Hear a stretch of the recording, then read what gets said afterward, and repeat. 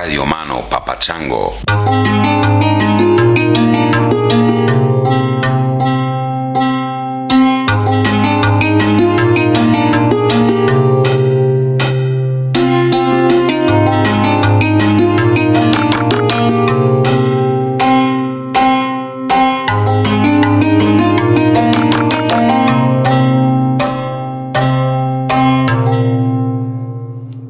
What's up, my lovely ladies and gentlemen? This is going to be an audio-only version of the video Roma that I record once a month for subscribers to this podcast. By subscribers, I mean people who go to my website, thatchrisryan.com, and become members. There's a members forum, and there are freebies that you can get if you sign up for as little as, I think the minimum is $2 a month. I'm thinking of raising that to $5 a month because, I mean, really, 50 cents a week, I think if you can afford anything, you can afford $1 a week, right? I mean, I don't know. Anyway, the point is that right now the minimum is $2. If you can afford more, that's great. If not, whatever. And what you're missing by having only this audio version, first of all, I only do it one out of every 4 or 5 probably. And the second is that the questions I'm answering are from the members-only forum. And at this point, there's still a limited number of questions, enough that I seem to be getting to all of them every month. So if you have a burning question you really want me to discuss or respond to, the best way to get my attention is to become a member and place that question in the members forum.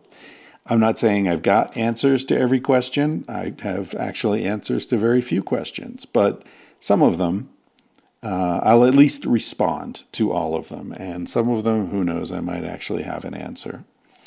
So thank you for listening. If you're listening only on audio, this has gone out on the normal feed. But if you want to see me responding to these from my kitchen table, you can sign up and watch the video on YouTube. You'll receive the link when you become a member. All right, thanks. Let's get on with it. Okay, the audio is started. So people who are listening on the normal feed are with us, and I am recording the video for people who are subscribers. Okay, first question from Cassia. Chris, for years my husband and I have been talking about starting a sort of lifeboat community like the one you're planning. I was wondering what you were taking into consideration when you're picking your place. We are based in Europe, so we're considering the Canary Islands, Portugal, Spain, and Poland. We're not quite sure where to go and have trouble narrowing down our choices. With global warming, Spain might become too hot. The Canary Islands might have water shortages or issues with heat. Poland is headed in a conservative direction at the moment, and language is an issue there. Portugal has issues with forest fires, etc. It would be great to hear more about what kind of places you were considering and what you're looking out for. What were some of the places in Europe that you've considered? Okay, Cassia. Well, this has been an issue for sure. This is definitely something I've thought about a lot, and has been a problem, honestly, because no place is perfect. And I don't know how to say this. It's like every place has its downsides. And then when you throw into the mix the unpredictable elements of climate change and who knows what kind of political stuff is going to be happening, it becomes impossible. And I'd be lying to you if I said that I've answered this question in my own head. I've bought land here in Crestone, Colorado, and it's lovely.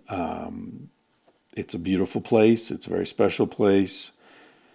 But I'm also looking very closely at the news every day and what's happening to this country. Is this going to be a place, you know, it's funny because one thing that's kind of liberating about this is I look at my age, I'm 58, and I say, well, you know what, I got 20, maybe 30 years ahead of me. So if we're looking at, you know, the end of the 21st century weather conditions, which, you know, climactic conditions, which no one can really predict. We know shit's hitting the fan, but we don't know from exactly what direction and what type of shit will hit the fan or is already hitting the fan. So it's kind of impossible to judge things that far out. So I feel a little bit liberated by the fact that I only really have 20 or 25 years to worry about. But on the other hand, ideally, it would be fantastic if we were able to start something that outlives me. And so then those considerations do come back into play. I think the language issue is a major one. If you can't talk to the people in the community around you, that's going to be a severe detriment to your own quality of life and to your ability to sort of know what's happening. And it could alienate you from the local people. So I would say definitely choose a place where you can interact freely and easily with local people. Because you don't want to be seen as some sort of, you know, interlopers coming from outside and buying up property and you know, causing problems, and then you can't even like talk to people to defend yourself or understand what's going on. So I think language is very important. I think the Canary Islands are awesome. If I were to go back to Spain to live, I think the Canaries might be where I would go. Some of the islands are on entirely passive energy, for example. So if there's like a meltdown in the grid, they would still have energy for a while. They grow a lot of their own food out there. They've got fantastic growing conditions, which I think is important, whether you are just planning to have a garden to feed yourself or a community garden, or if you're looking at like larger structural issues. Of course, the Canaries are quite isolated and a lot of stuff is flown in or shipped in. But still, I think if the whole grid went down, Canary Islands would probably do all right. There's a lot of fish out there, beautiful weather all year long, really nice people, and great growing conditions. So yeah, I think the Canary Islands are awesome. And Spain seems to be relatively stable politically. So those are conditions that appeal to me. I don't know. That's probably my second guess or my second choice for where to set this sort of thing up. Another possibility is Uruguay. I've heard fantastic things about Uruguay. I haven't been there, so I can't speak from firsthand knowledge, but I've heard it's great. A lot of people love Costa Rica. I think generally, for me, it's important, A, as I said, that I can interact with the local people, and B, that the place offers some kind of resilience if shit gets weird. So in terms of growing your own food, access to hunting or fishing or whatever. So yeah, those are my considerations. Thank you. It's a complicated question. I wish I had a clear answer, but I really don't, other than the thing about language. I think that's important. And look, Spanish is easy. So if you don't speak Spanish, I wouldn't worry too much about it, because you can get to a conversational level in Spanish quite quickly, and Spanish people are really open and friendly and happy to help. You know, it's not like the Parisian thing where people, if you don't speak very well, they just don't want to deal with you. It's Spanish people, in my experience, are extremely generous and kind with that. Okay, so let's see. This is from Riku. In Civilized to Death, you described how agriculture is the leading cause for our foraging ancestors to get into unhealthy social structures, war, property, etc. I've been using these arguments in my discussions, but lately a friend of mine pointed out that there are tribes who have moved from peaceful nomadism to war and pillage without agriculture. One example of this are the Mongol tribes, who started as hunting and herding nomads but ended up taking over almost all of Asia with their horses without ever getting into agriculture. It made me rethink the argument, question the premise. It seems that agriculture is more a means to feed the growing population after all the fatty, tasty mammoth meat is gone. Right. Okay, and then he gets into some other examples. Right. And then he shares a band called Kingston Wall, which I guess has something to do with Funkadelic and Jimi Hendrix. All right. So, good question, Riku. And this comes up a lot.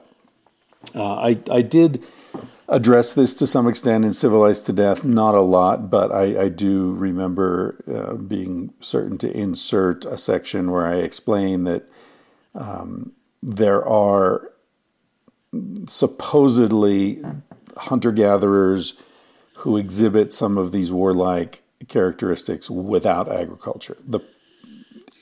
It's a complicated thing because of terminology.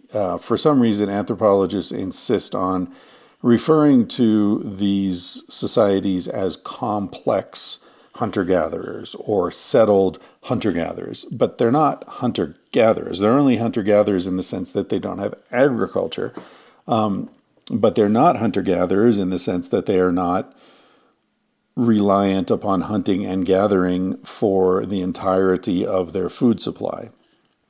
I'm talking about people, for example, like the coastal tribes of the Pacific Northwest United States who relied on seasonal salmon runs for a great deal of their food. These societies exhibit many of the characteristics of agricultural societies in terms of political hierarchy, slavery, they're very warlike, and the status of women plummeted, and so on. Now, what I explain in the book is that the key is not whether or not a society is agricultural. The key is whether or not there are accumulated resources. This is the issue. And all agricultural societies have accumulated resources. All true immediate return hunter-gatherer societies do not have accumulated resources. So to me, this is the key distinction between the sorts of hunter-gatherer societies that I'm referring to in my work and other types of societies. Immediate return hunter-gatherer societies, which I focus on because these are the societies in which the vast majority of our ancestors lived for 200,000 or 300,000 years. They didn't have accumulated resources. They didn't have, for example, dried salmon that they stored and had to defend and that could be pillaged by neighboring tribes who may have been hungry or may have heard that these guys smoke salmon and have giant piles of food, so let's go get some. That's a reason to fight. One of my major disputes with Steven Pinker is that he conflates these different sorts of societies, doesn't either understand or is playing slippery games with these distinctions in order to make points that aren't valid for our prehistoric ancestors. Our prehistoric ancestors ate what they found or caught or killed that day. They had no refrigeration. They weren't drying foods and staying in the same place. When they ran out of food in a certain place, they moved on. So they would move down shorelines. and eat what they found. They dig out mussels, the clams, they find dead fish that come up on the beach, they would net fish, they would spear fish. So they moved along and gathered food where they found it. That's the sort of definitive, defining characteristic of so-called immediate return hunter-gatherer societies. The societies that your friends are talking about, the proto-Mongol hordes, they were herding societies. So herding societies do have accumulated resources in the form of herds of sheep or goats or cattle or whatever it is that they're herding. That's their wealth. They have accumulated wealth. Now, once you have accumulated wealth, the rest of it kicks in. You need to defend it. Someone needs to figure out how to distribute it, who gets what, when. You can't just kill all your cows, right? Even no matter how hungry people are, you can't just kill your entire herd because then you've got nothing going forward. So once you have accumulated resources in a society, whether it's dried salmon, whether it's herds of animals, of cattle, sheep, or what have you, then you have this whole suite of social constructions that emerge, political hierarchy. You have someone in charge. You have someone who's in charge of distributing the wealth. You have discrepancies in wealth and social status. You have women lose social status. You have war because you have to defend your resources or go and take someone else's resources. If you're a herder and you see someone over there with a small herd and they can't defend themselves, well, go fucking kill them and take their herd, right? Why not? That's what you do. You're a herder. If you're agricultural, it's about land.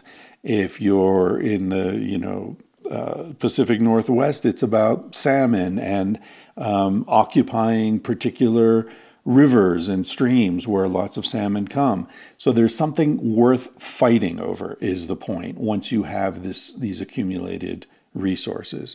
Immediate return hunter-gatherers did not have accumulated wealth, therefore there's really nothing worth risking your life fighting over. And this gets in, this is sort of the essential logic by which you can establish that war emerged with settled communities, or not necessarily settled if, as you say, they were not nomadic, but sort of mobile herding societies like the Mongols. You also have war. So it's about the resources. It's not about agriculture per se. Agriculture just happens to be the means by which most societies shifted into that wealth accumulating modality. So I hope that's clear. I should have an elevator pitch way of saying that by now. I've said it so many times. Okay, this is from Isota Cobianco, whom I met in our Zoom call recently. I was thinking I might do more of those Zoom calls, maybe for another kind of like incitement to get people to sign up to subscribe to the podcast. But more than a dozen or so people, I think it gets unwieldy. So I was thinking maybe I'll do for people who subscribe at, $10 or $20 a month or something, we'll do a monthly Zoom call. I don't know. See if you guys think that's a good idea. I hate doing these things because I don't want to sort of exclude people who can't afford it. I don't want it to be purely, money-based. But on the other hand, if people can afford it, then I want to give them some value for what they're contributing, and on the other hand, and also there needs to be some filtering mechanism, because if we have 50 or 100 people on a Zoom call, it's a mess. Anyway, Isota, yes, she asked this question in the Zoom call and said she'd bring it up later. Do you have any advice about how to be single and have an enriching sex life. I'm 42 years old. You mentioned on the Zoom call this may be more of a problem for women. And she says, in my case, I have no problem finding guys to have sex with, but usually the first time we do it is more like getting to know one another, and then there's usually not a second time. I asked a guy, and he told me I should probably praise guys more and make them feel like they really drove me crazy. But it's hard with guys you don't know much. Yeah, I wouldn't say that's great advice, because essentially what he's saying is lie, which isn't a good idea. I would go the other direction. I would say that being extremely honest is the best and really maybe only way to have a happy sex life while you're being single, because there's so much room for. Is this recording? Yeah, I guess so. There's so much room for confusion and hurt feelings and so on, that I think it's really important to communicate where you are, where you want to go, and what you're feeling as clearly and honestly as possible. And I think you're going to end up hurting people's feelings anyway, so you're always going to get into this conundrum of, feeling connected and intimate and caring for someone, and then you get to a boundary that you have set, and they want to go further, and you don't. You don't say why you're single or why you want to be single, and that can affect how you handle this. There was a period in my life when I had just left a relationship, and I really did not want to be in another relationship because I didn't want to go through the pain of trying to dig my way out of something that I had burrowed deeply into, that it was just the pain of coming out was so much I didn't want to go back in, And so I was very clear in my boundaries, and I had some fantastic relationships over those years, and I think I probably did it as well as I could have, because I was extremely, extremely honest. And so I think that's what you need to do. Without knowing your specific situation, it's hard to get into any more detail than that. But I do think it's very important to be honest. And, telling guys like, oh my God, that's the best sex I've ever had, if it's not, is not the way to do it, because then you're establishing your entire interaction with that person on a lie. And at some point, if, let's say, things continue to get deeper with that person, at some point you're going to have to, confess to that, and that's going to be pretty awkward. So, and also, I think sex gets better the more you know someone, the more intimacy there is. And so to start off by saying, oh, that was the best ever, that's telling him, I think that, giving him the impression that you're kind of shallow, and that for you sex is all just about, bodies or something, which could cause problems later if that's not actually how you feel. So I think being as honest as you possibly can is important. Now, I also saw saw you on the Zoom call, you're very attractive, so you're going to have a lot of this, men pushing for more than you want to give. And that's going to be awkward, especially in Peru, where there's this strong culture of machismo. And so you're in a difficult position for sure. I would say maybe look for foreigners, non-Peruvians, who may be more open to these sorts of things. When I was in Spain, a lot of Spanish women were sort of hanging out in places where foreign dudes were because they just wanted to have fun. They wanted to have friendships and, kind of casual sexual friendships. And they knew that would be really difficult with Spanish men. So they would go to Irish pubs and stuff and meet me and my friends. Praise the Lord. Okay, let's see. Next question. This is from a weird screen name. There's a question I have been turning around in my head for some time. 29 years old, dude.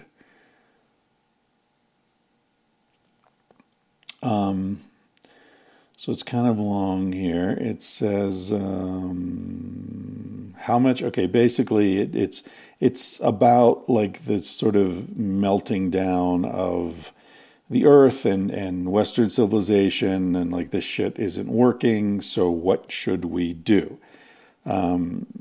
He says there's always good old revolution, though as far as I can see, the odds of a peaceful one are almost impossible. Yes, I agree. And also meet the new boss, same as the old boss. Revolutions don't seem to change much. They offer a lot, and in the end, who knows where the end is. Anyway, he says, smaller scales seem more manageable. Learn to farm, conserve a small forest, lead by example, maybe become a therapist or help people with plant medicines. Don't worry about saving the world, just save yourself and your friends. Some days I know that's true, other days I'm not so sure. Then there's the desire to say, screw it all. I want to climb, surf, hop on a sailboat, see the whole world before it's gone. To run and fight and fuck and eat and sing, to swim in rivers and bathe in waterfalls, listen to the sounds of the forest in a soft rain. This is well written. I want to make art and experience the divine, try to peer behind the veil before the inevitable tumble through to the other side. How much energy should we dedicate to activism, for lack of a better word? Is there something inherently wrong with just enjoying the good hand I was dealt, or do I owe something to the world? A life of meaning has to involve some sacrifice, no? Some fighting for justice and good. I don't want to just wait for someone else to fix things or ignore the suffering outside my gates. Did you feel like this when you were younger? Yeah. Yeah, this is a very important and touching question. I did feel like that when I was younger. I felt that I had some responsibility to enjoy the opportunities that I had, to travel, to listen to the rain and to read the books that I love to read and to enjoy the company of people that I met on the road. Yeah, definitely. I don't know that I thought of it in terms of responsibility, because it wasn't work at all. It was pleasure, and I've always felt a responsibility to pleasure. I think that's one of the issues I've had with American society, and one of the ways in which I felt so much more comfortable in Spanish society is, if you have a plate of food in front of you, in America, many people will feel negative feelings around that. That they'll get hung up on the calories, or that they didn't go to the gym today, so they shouldn't eat this, or the pesticides, or the suffering of the animals, or what have you. And those are all legitimate points and legitimate concerns, and I think it's important to be conscious of all these different aspects of the food we eat. But I think an equally important consideration is that there's like a responsibility to enjoy the food, to enjoy. If you don't enjoy it, it's almost like you're wasting it. And it turns out that there's some scientific validity to that your body processes food and absorbs the nutrients in the food more efficiently if you're happy, if you're enjoying yourself, if you're having that food in the company of friends, and you're laughing, and you have a little wine, and if you enjoy the food is better utilized by your body. And so if you're concerned about the suffering of the animal, potentially, or how your body's going to interact with that food, it's almost as if you have a responsibility to enjoy it. I'm reminded of the ubiquitous custom among Native Americans of when they kill a deer, the first thing they do is get down and pray to the spirit of the deer, thanking that spirit for providing this. There's a sense of gratitude and humility and sadness that I'm sorry I had to kill you, dear, but I promise you that I will eat you and utilize your body with respect and pleasure. And so I think there's an element of responsibility to enjoyment that we have in life. If I was listening to an interview the other day with Jack White, who's talking with Conan O'Brien. It was an interesting interview. It wasn't on the Conan O'Brien show. It was on this like a video podcast thing called Serious Dibble Dabble or something like that. It's on YouTube. And it's like a 90-minute conversation.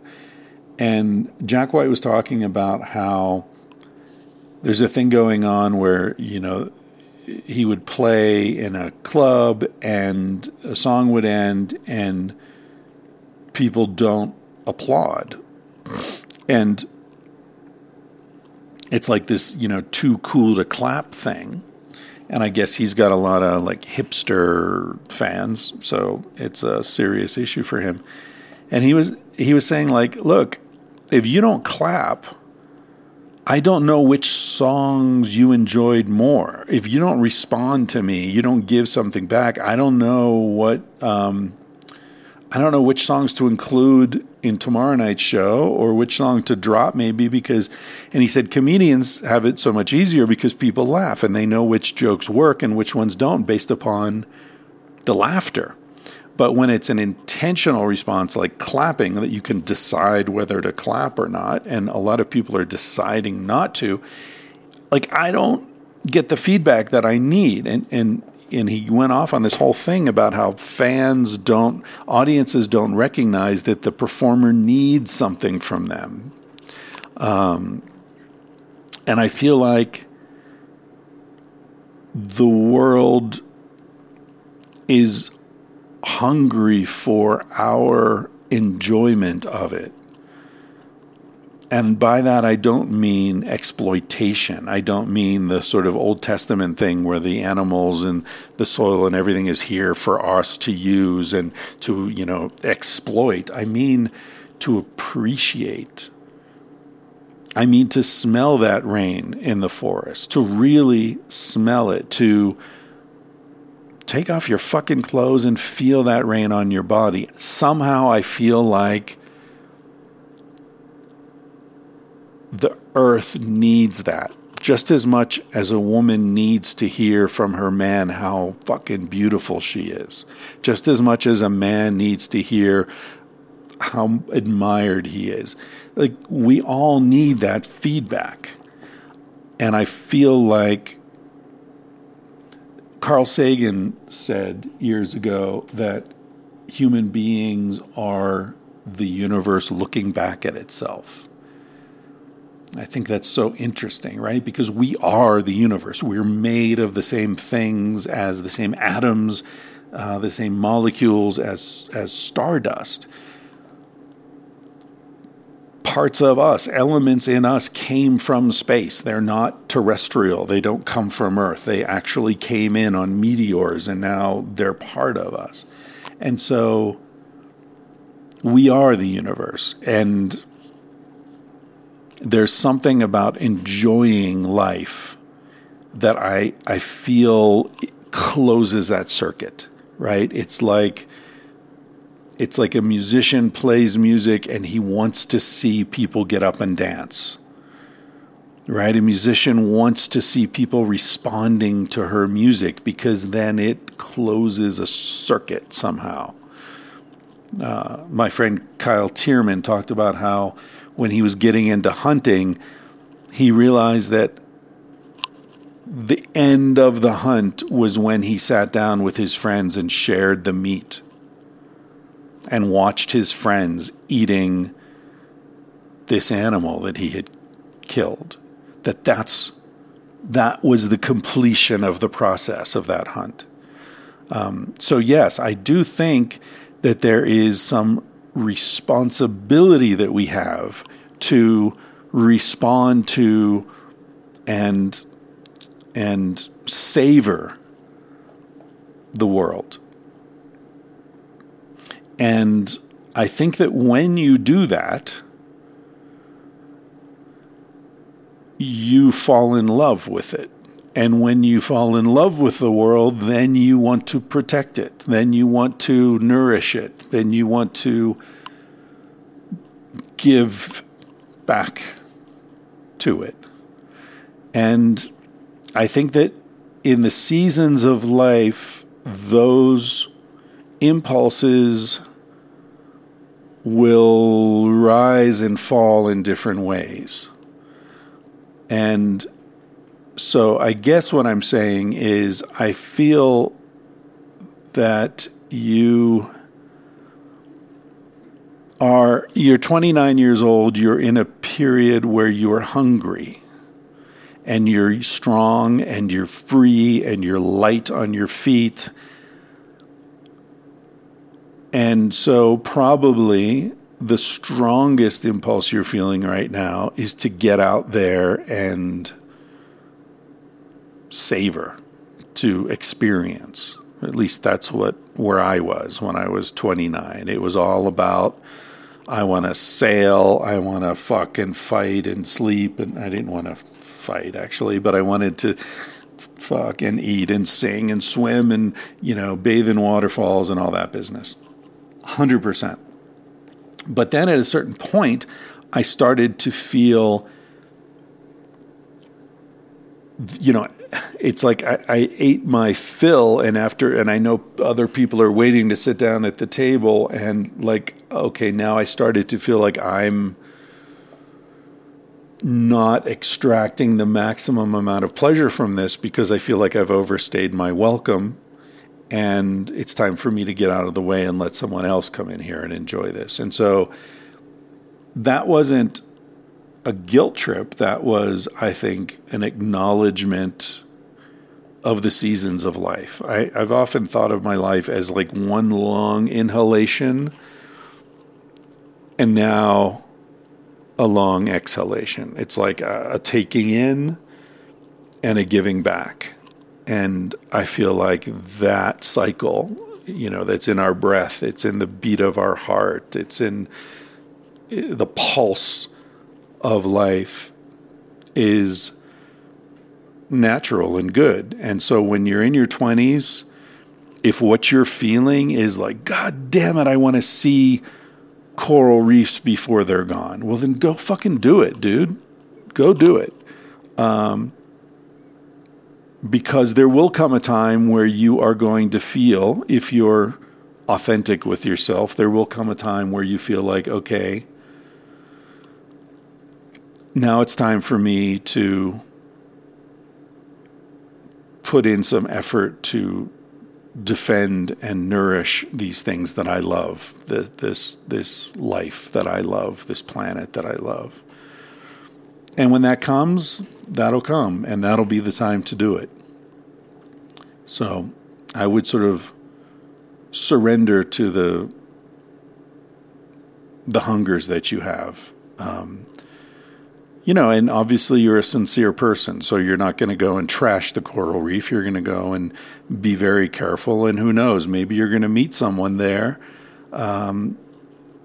who is working to defend the coral reef and needs some help. And so pieces will fall into place if you're respectful of the things you love.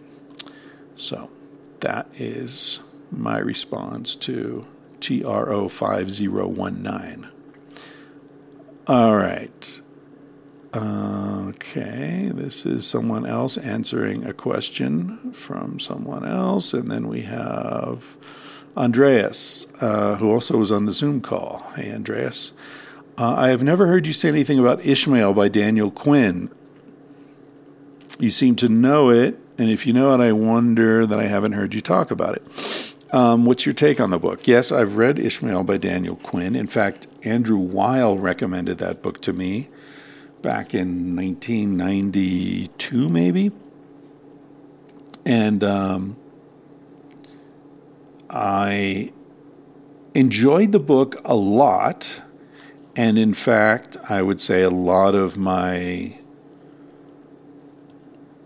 subsequent research owes a lot to that book, to the perspective on civilization. For those of you who don't know the book, it's a strange book, and that's why it's kind of complicated. Like, I really enjoy the information that's presented in the book, but I found the structure to be kind of silly. Basically, this guy goes to a zoo and this gorilla starts talking to him, and they have this ongoing series of conversations in which the gorilla explains human prehistory and civilization and the difference between hunter-gatherers and civilizational people, or agriculture, post-agricultural people, which he describes as the leavers and the takers, right? The leavers are hunter-gatherers who might take some seeds and, take some animals, but they leave the rest. Whereas the agricultural approach is to cut down all the fucking trees and take everything and hoard it and keep it for yourself. So, long story short, I think the information is really important, and it's one of the first places I came across that perspective on civilization. So I'm very grateful to have read it, but I did find the writing to be kind of awkward, and the talking gorilla thing got old very fast for me. So, yeah. And people keep recommending that I read his subsequent books, The Story of B, I think it's called. And I'd like to, but I just have so many things to read, and I don't read nearly as much as I'd like to. I spend too much time reading articles and stuff online and not enough time reading actual books. So, although I did just get this book today, it just arrived in the mail. For those of you who are watching, you can see what this is, although I don't know if it's backwards on your screen. This guy, Richard Burton, fascinating dude. Oh my God. He is, let's see. Yeah, so he's a very interesting character. He spoke 26 languages, I think, well. And he was the first Westerner. He actually dressed up in Arabic clothing and went to Mecca. You know, if he had been caught, they would have killed him. But he wanted to see what it was like. He was just ravenous for knowledge, and he was very interested in sexuality. He studied sexuality all over the world. He was one of the first Westerners to translate the Kama Sutra and the Arabian Nights. He was a great supporter of women's sexual liberation during the height of Victorian conventionalism. He was just a fantastically intelligent, interesting dude. So I'm very much looking forward to reading that book. But as you can see, that's a serious chunk of book right there.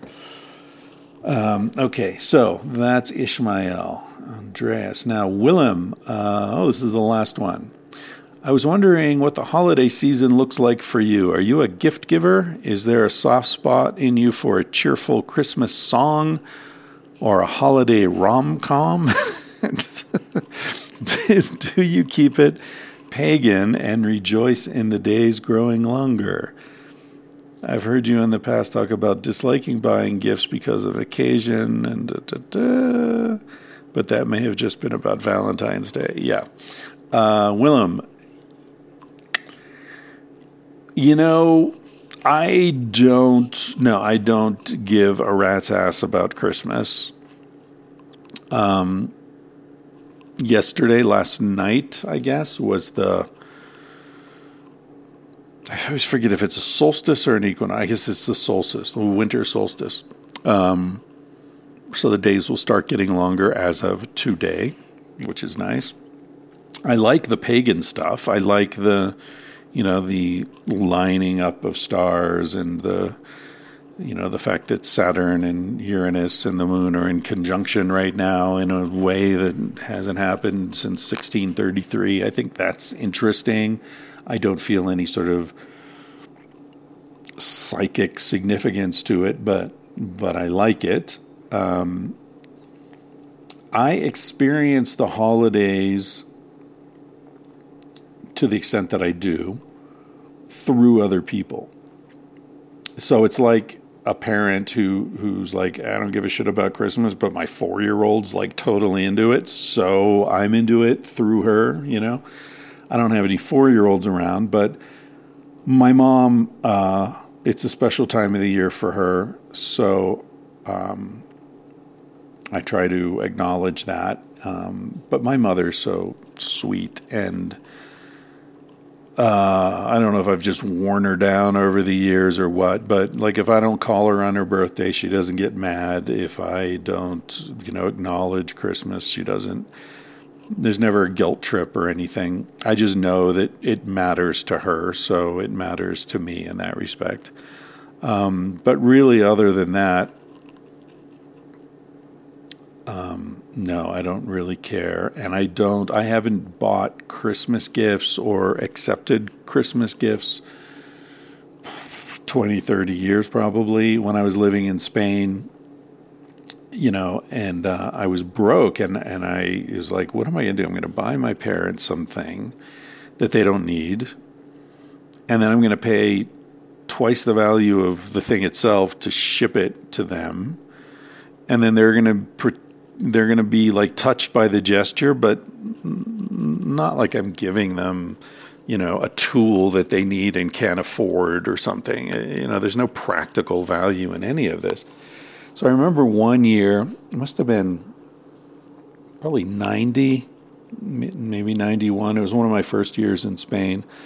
I remember saying to my parents, like, hey, instead of me spending $50 buying and sending you a gift, what if I just gave $50 to someone, some homeless person in the street, in your name or in your honor or whatever? And they said, oh my God, that's great. Yes, do that.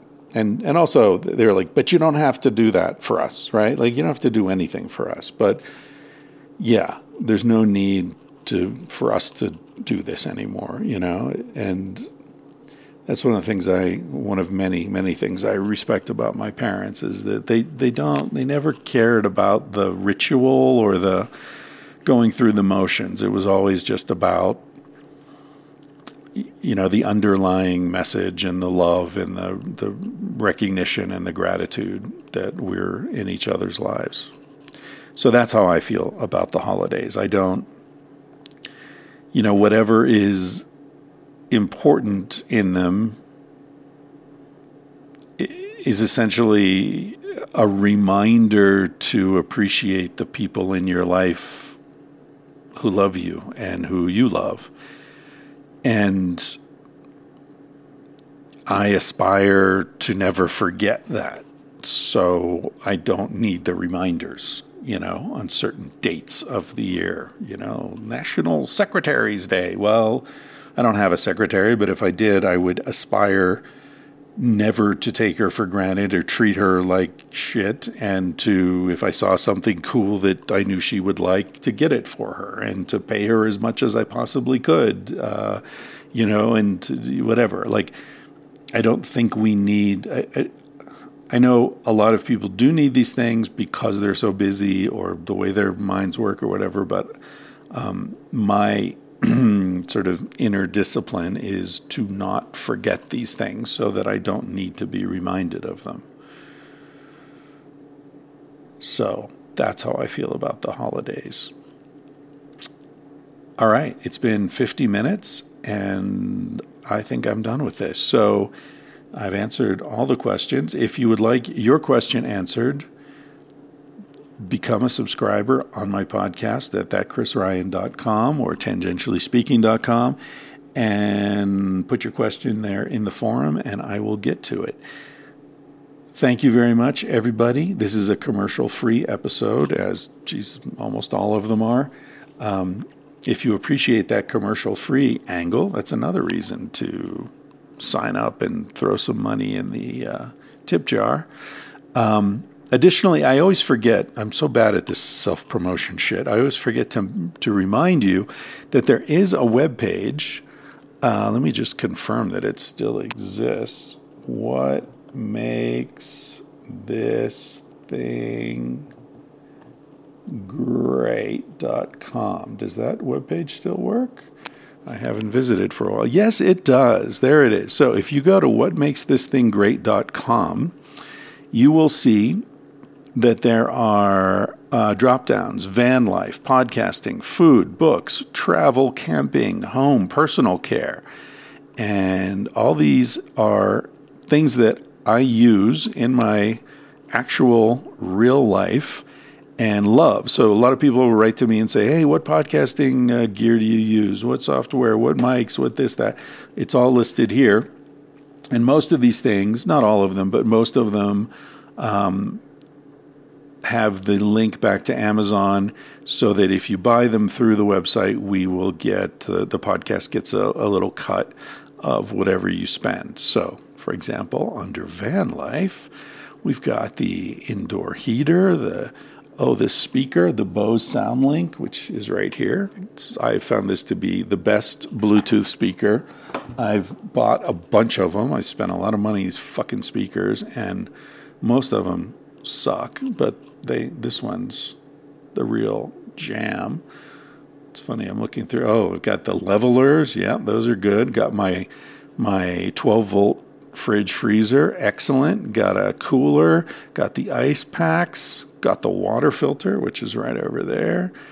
Got a really good flashlight. Yeah, so all sorts of the Atlas. So anyway, if you're looking for gift ideas, it's a little late now, but if you're like me and Christmas gifts could arrive at any time during the year, go to whatmakesthisThingGreat.com and check out some of the stuff that I recommend there. I'm not a big consumer, but I like things that are well-designed, well-built, and are going to last a long time, and that I can fix myself, ideally. So that's what you'll see there. It's not like, hey, go buy this, buy that, and then throw it away and buy it again in a year. This is stuff that is going to last, hopefully. All right, end of ad, whatever kind of ad that was. Thank you all for your questions. Thanks for your support, and I will catch you in a month. Peace out.